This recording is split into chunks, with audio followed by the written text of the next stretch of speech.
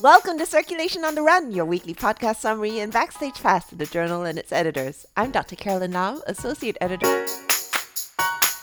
Welcome to Circulation on the Run, your weekly podcast summary and backstage pass to the journal and its editors. I'm Dr. Carolyn Lau, Associate Editor from the National Heart Center and Duke National University of Singapore. And I'm Dr. Greg Hunley, Associate Editor, Director of the Poly Heart Center of ECU Health in Richmond, Virginia.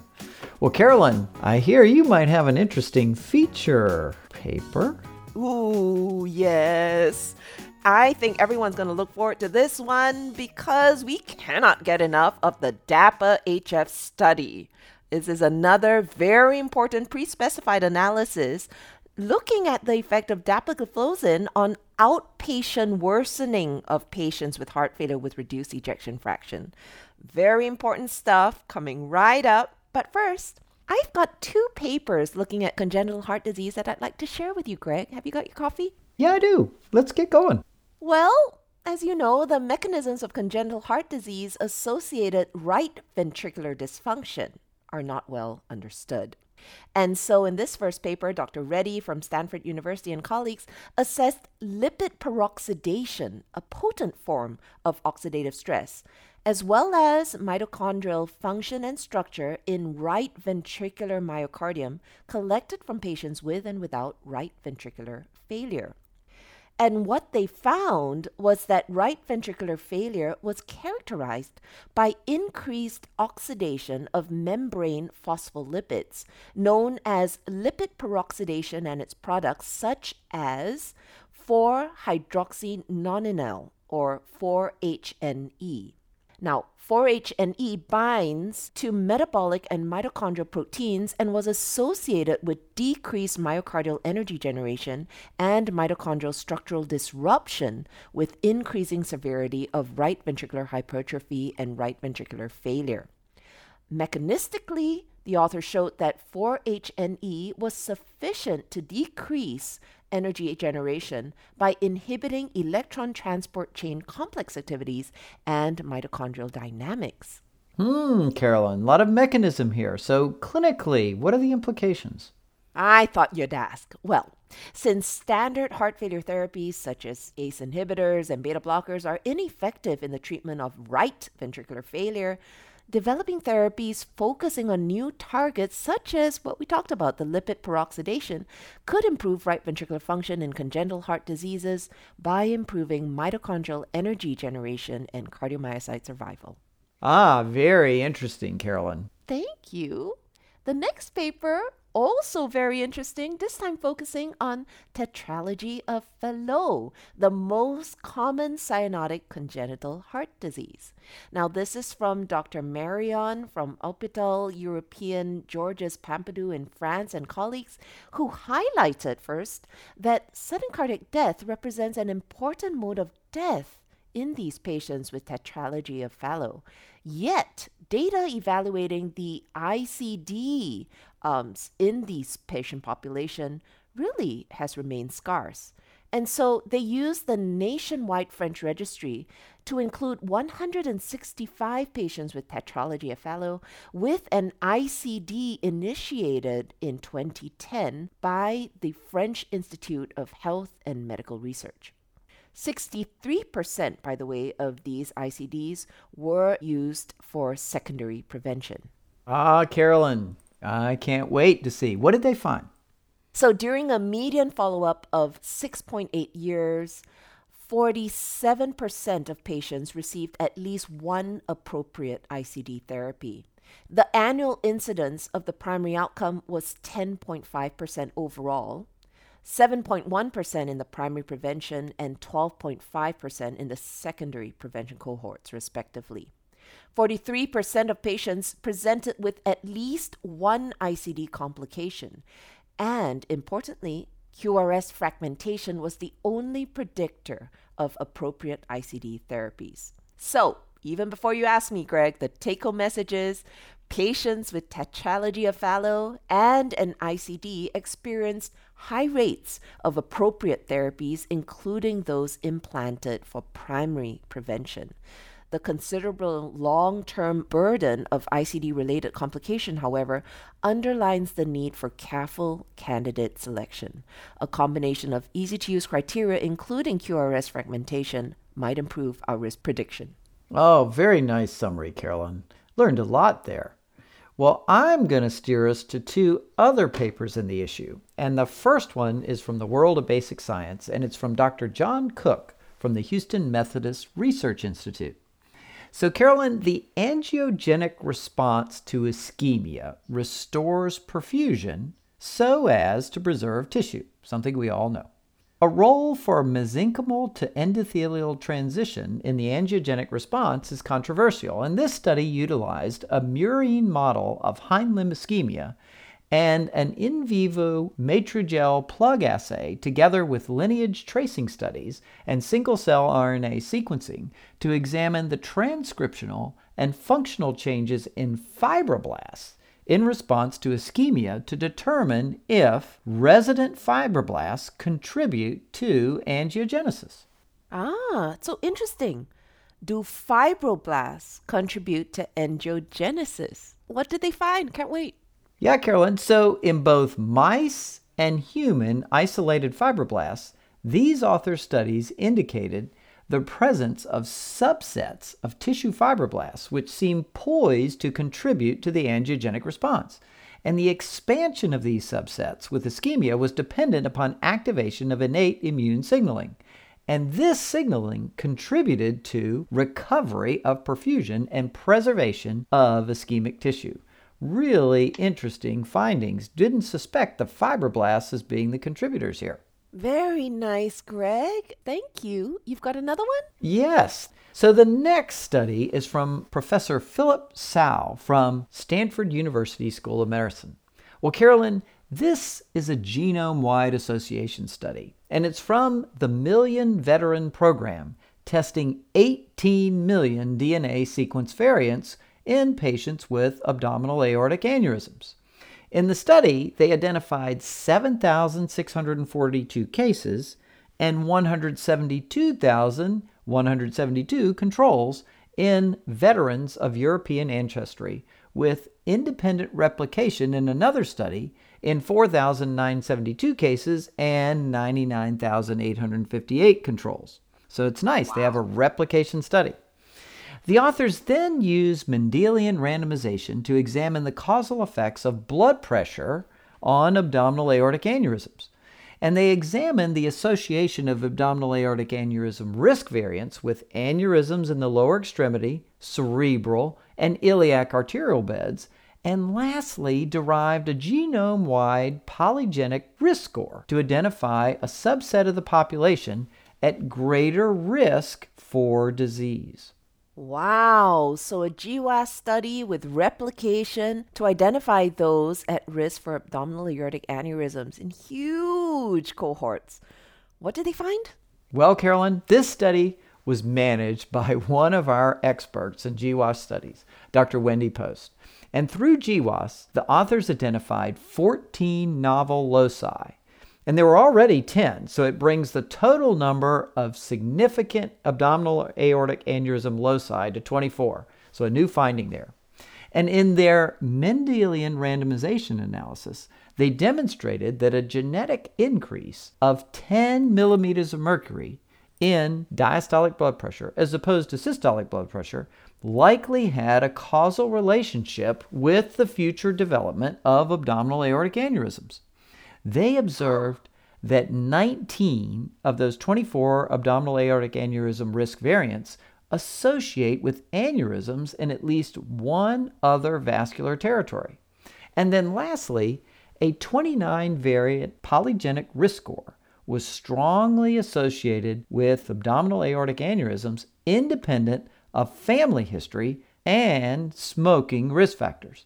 So, Carolyn, in conclusion, the authors in this study identify novel abdominal aortic aneurysm genetic associations with therapeutic implications and identify a subset of the population at significantly increased genetic risk of abdominal aortic aneurysms, independent of their family history. And their data suggests that perhaps extending current screening guidelines to include testing for those with high polygenic abdominal aortic aneurysm risk would significantly increase the yield of many of our current screening algorithms, as you know, that predominate based on smoking and age. Wow, very, very impressive and convincing data. Thanks, Greg. Let me tell you about other papers in today's issues.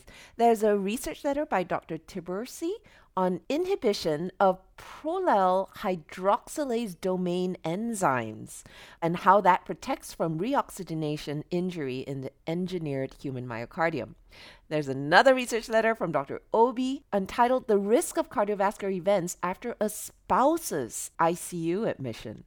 And one more from Dr. Ganatra on chimeric antigen receptor T cell therapy associated cardiomyopathy in patients with refractory or relapsed non-Hodgkin lymphoma. You know, Carolyn, our research letters, they really pack a punch. Such very interesting research in a nice, concise format. I've got some other publications. So first, there's an On My Mind piece from our own Charlie Lowenstein and also Dr. Solomon from Boston, Massachusetts, involving severe COVID-19 is a microvascular disease. Does endothelial exocytosis drive COVID-19?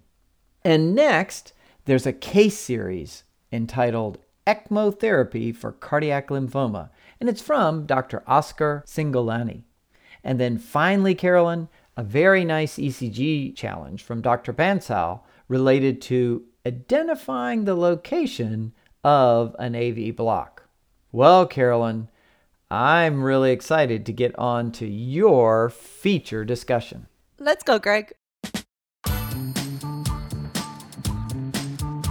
Today's feature discussion looks at a pre-specified analysis of DAPA-HF. I mean, my goodness, I don't think we can get enough of the data from DAPA-HF, and we have none other than the corresponding author, Dr. John McMurray from University of Glasgow, to discuss this exciting paper, as well as our associate editor, Dr. Brendan Everett from Brigham and Women's Hospital in Boston, Massachusetts. So John, today's feature paper all about outpatient worsening of heart failure. Could you please start by defining what we meant by that and why is it so important? Our interest in this actually started back when we did Paradigm, and we had collected in a not very systematic way information about episodes of outpatient worsening. So by that I mean episodes of worsening symptoms and signs, not leading the patient to go to the emergency department or be admitted to hospital. The sort of worsening that a patient might tell you about in your outpatient clinic, say they're a bit more breathless or they've got a bit more ankle swelling, and you do something about it. And that's the critical part. You decide to increase their dose of diuretic, add another drug. And in Paradigm, we found that those episodes, first of all, were quite common. And secondly, and most importantly, were actually prognostically very significant. They were associated with worse outcomes. So in DAPA-HF, we decided that we would collect these more systematically. We would try and define them a little bit more robustly. So we would require the investigator to report worsening signs and symptoms. And we also wanted evidence that additional treatment had been given and that had been sustained for at least a month, because as you know, diuretic dose can increase and decrease. And we pre-specified, as you said, Carolyn, that we would then incorporate those manifestations of worsening as an additional component to our primary composite endpoint, which was cardiovascular death, heart failure hospitalization, worsening of heart failure requiring intravenous therapy, so an urgent visit for that would often be in an emergency department. And then in addition to that, this further manifestation of worsening as the extra component to this broader composite outcome that we hoped would sort of encompass the whole range of worsening of heart failure that a patient might experience. Thanks so much, John. And you actually preempted my question of how it differed from the original primary outcome that included urgent heart failure visits, intravenous diuretic use, but not these sort of nuanced outpatient intensification of heart failure therapy that I really salute you for prospectively collecting information on. So could you summarize what you found, please? Well, first comment to make, Carolyn, is that we included those urgent visits requiring intravenous therapy because, as you know, in the US, I think there is a move to try and avoid admission and to treat patients in the ambulatory care setting or non-ward setting. Although I have to say, as it turned out, those episodes of worsening were very infrequent. There was, I think, 33 in total in DAPA-HF compared to almost 600 of the other episodes of worsening, the ones that, you know, we sort of almost deal at a brainstem reflex level when we see patients in our clinics. So what did we find? Well, we found that when you add those episodes of worsening, then of course you considerably increase the proportion of patients who have, from what you might call the most trivial manifestation of worsening, the events we just talked about, all the way through to the very worst, in other words, death from cardiovascular causes. In fact, so much so that by about 2 years of follow-up, the Kaplan-Meier rate for that expanded composite endpoint was about 33%. And as you know, Carolyn, we're talking about a trial that enrolled patients who were very well treated by conventional standards and who, by and large, had mild symptoms. About 70% were NYHA class 2. And yet, within 2 years, if you take into account all of these different manifestations of worsening, then about 1 in 3 people in the placebo group had deteriorated. And we reduced the risk of deterioration with dapagliflozin. We reduced the instance of that expanded composite endpoint by 27%, and that was a highly statistically significant result. And if you like, numbers needed to treat, then for that expanded very broad composite endpoint, the number needed to treat over the median follow-up of 18.2 months was only 16. And by the way, we did confirm that those outpatient worsening events were prognostically significant as well. Very good. Brendan, could I bring you in on this? It's got such great implications. Maybe you could share a little bit about what the editors thought when we saw this paper. One of the key things that the editors thought when they reviewed this was the fact that, as you pointed out, you collected these outpatient worsening episodes prospectively across the trial and did so in a very rigorous and systematic way. And I think for those of us who take care of patients with heart failure, which of course is most cardiologists, these kinds of episodes where your patient calls you and their weight's gone up or where they've gotten a little more short of breath and you over the phone intensify their diuretic regimen are incredibly common.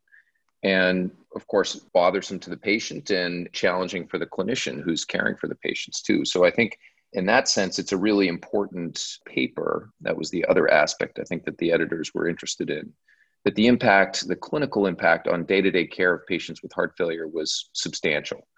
The other part that I found intriguing, because of course, you know, when you're caring for individual patients, you don't have a sense necessarily of what these episodes mean in a broader population for those patients' overall risk of bad outcomes. So you mentioned it right at the end when you were speaking a moment ago about the association of these outpatient intensifications of oral diuretic therapy and their association with future bad outcomes within the trial. Maybe could you tell us a little bit about what those were and why they ended up seeming so important both to patients and to you as the trialists?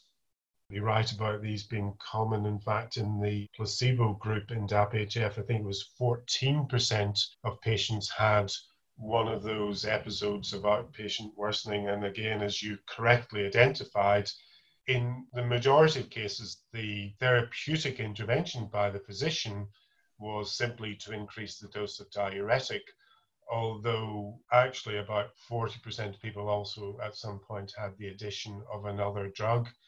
So in terms of the significance of those events, in Paradigm, we found that they appeared to be associated with almost the same impact on mortality as being admitted to hospital with worsening heart failure. But in fact, in DAPA-HF, where we collected, I think, more of these events, so maybe we collected perhaps the more severe cases. In DAPA, where we collected them systematically, we found that the prognostic impact wasn't quite as large. So, for example, if you were admitted to hospital with heart failure during DAPA-HF, then you were 6 times more likely subsequently to die in that rather short follow-up period than if you had no manifestation of worsening. On the other hand, if you had an outpatient episode of worsening, then it was around a 3-fold higher risk of death than if you had no manifestation of worsening. So my take home from this was that these episodes really do matter to patients, not only, of course, do they matter because it means the patient doesn't feel so good, but they matter because that patient suddenly is on a different prognostic trajectory, and you can change that by intervening. So these events are common. They're prognostically bad news, and fortunately we can reduce them. And maybe the last thing to say, which I also didn't mention, I apologize, was that, of course, if you look at that expanded endpoint, as you can imagine, because there's so many events now, you see the effect of treatment very, very quickly. So by day 27 after randomization, in other words, by day 27 after starting dapagliflozin, we had a statistically significant reduction in the occurrence of that composite endpoint that then remained significant thereafter.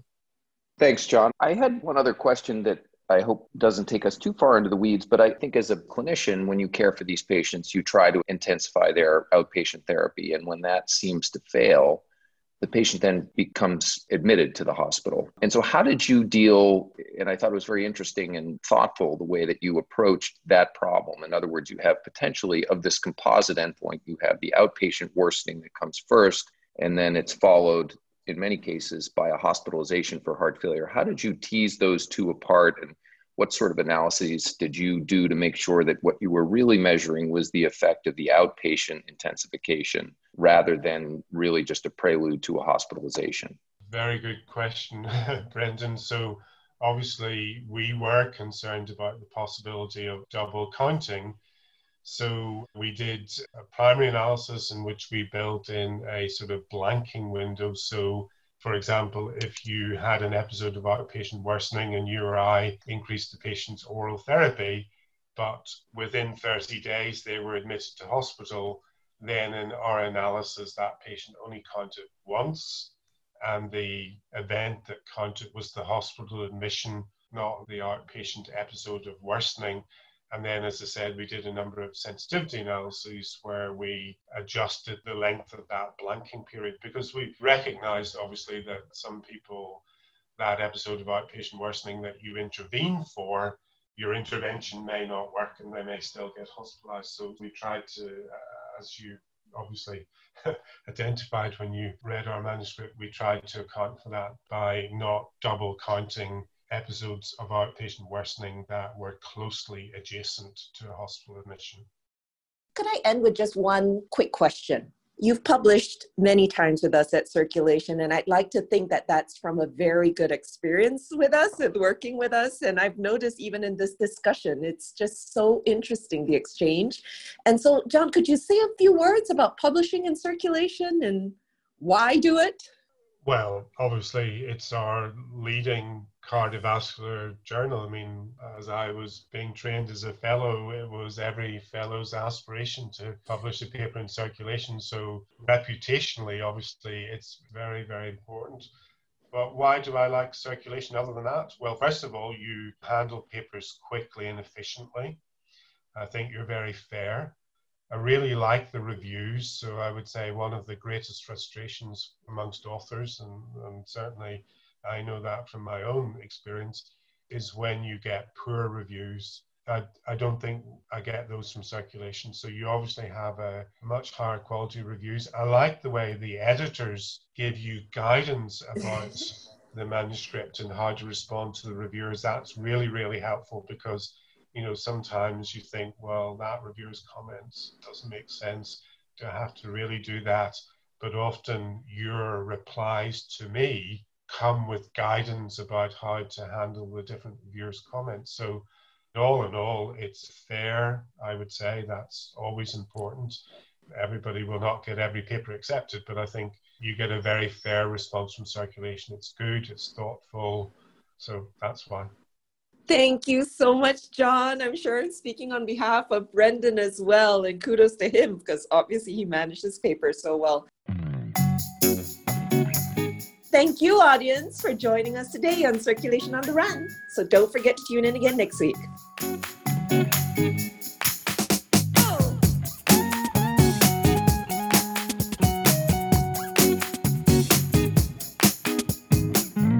This program is copyright the American Heart Association 2020.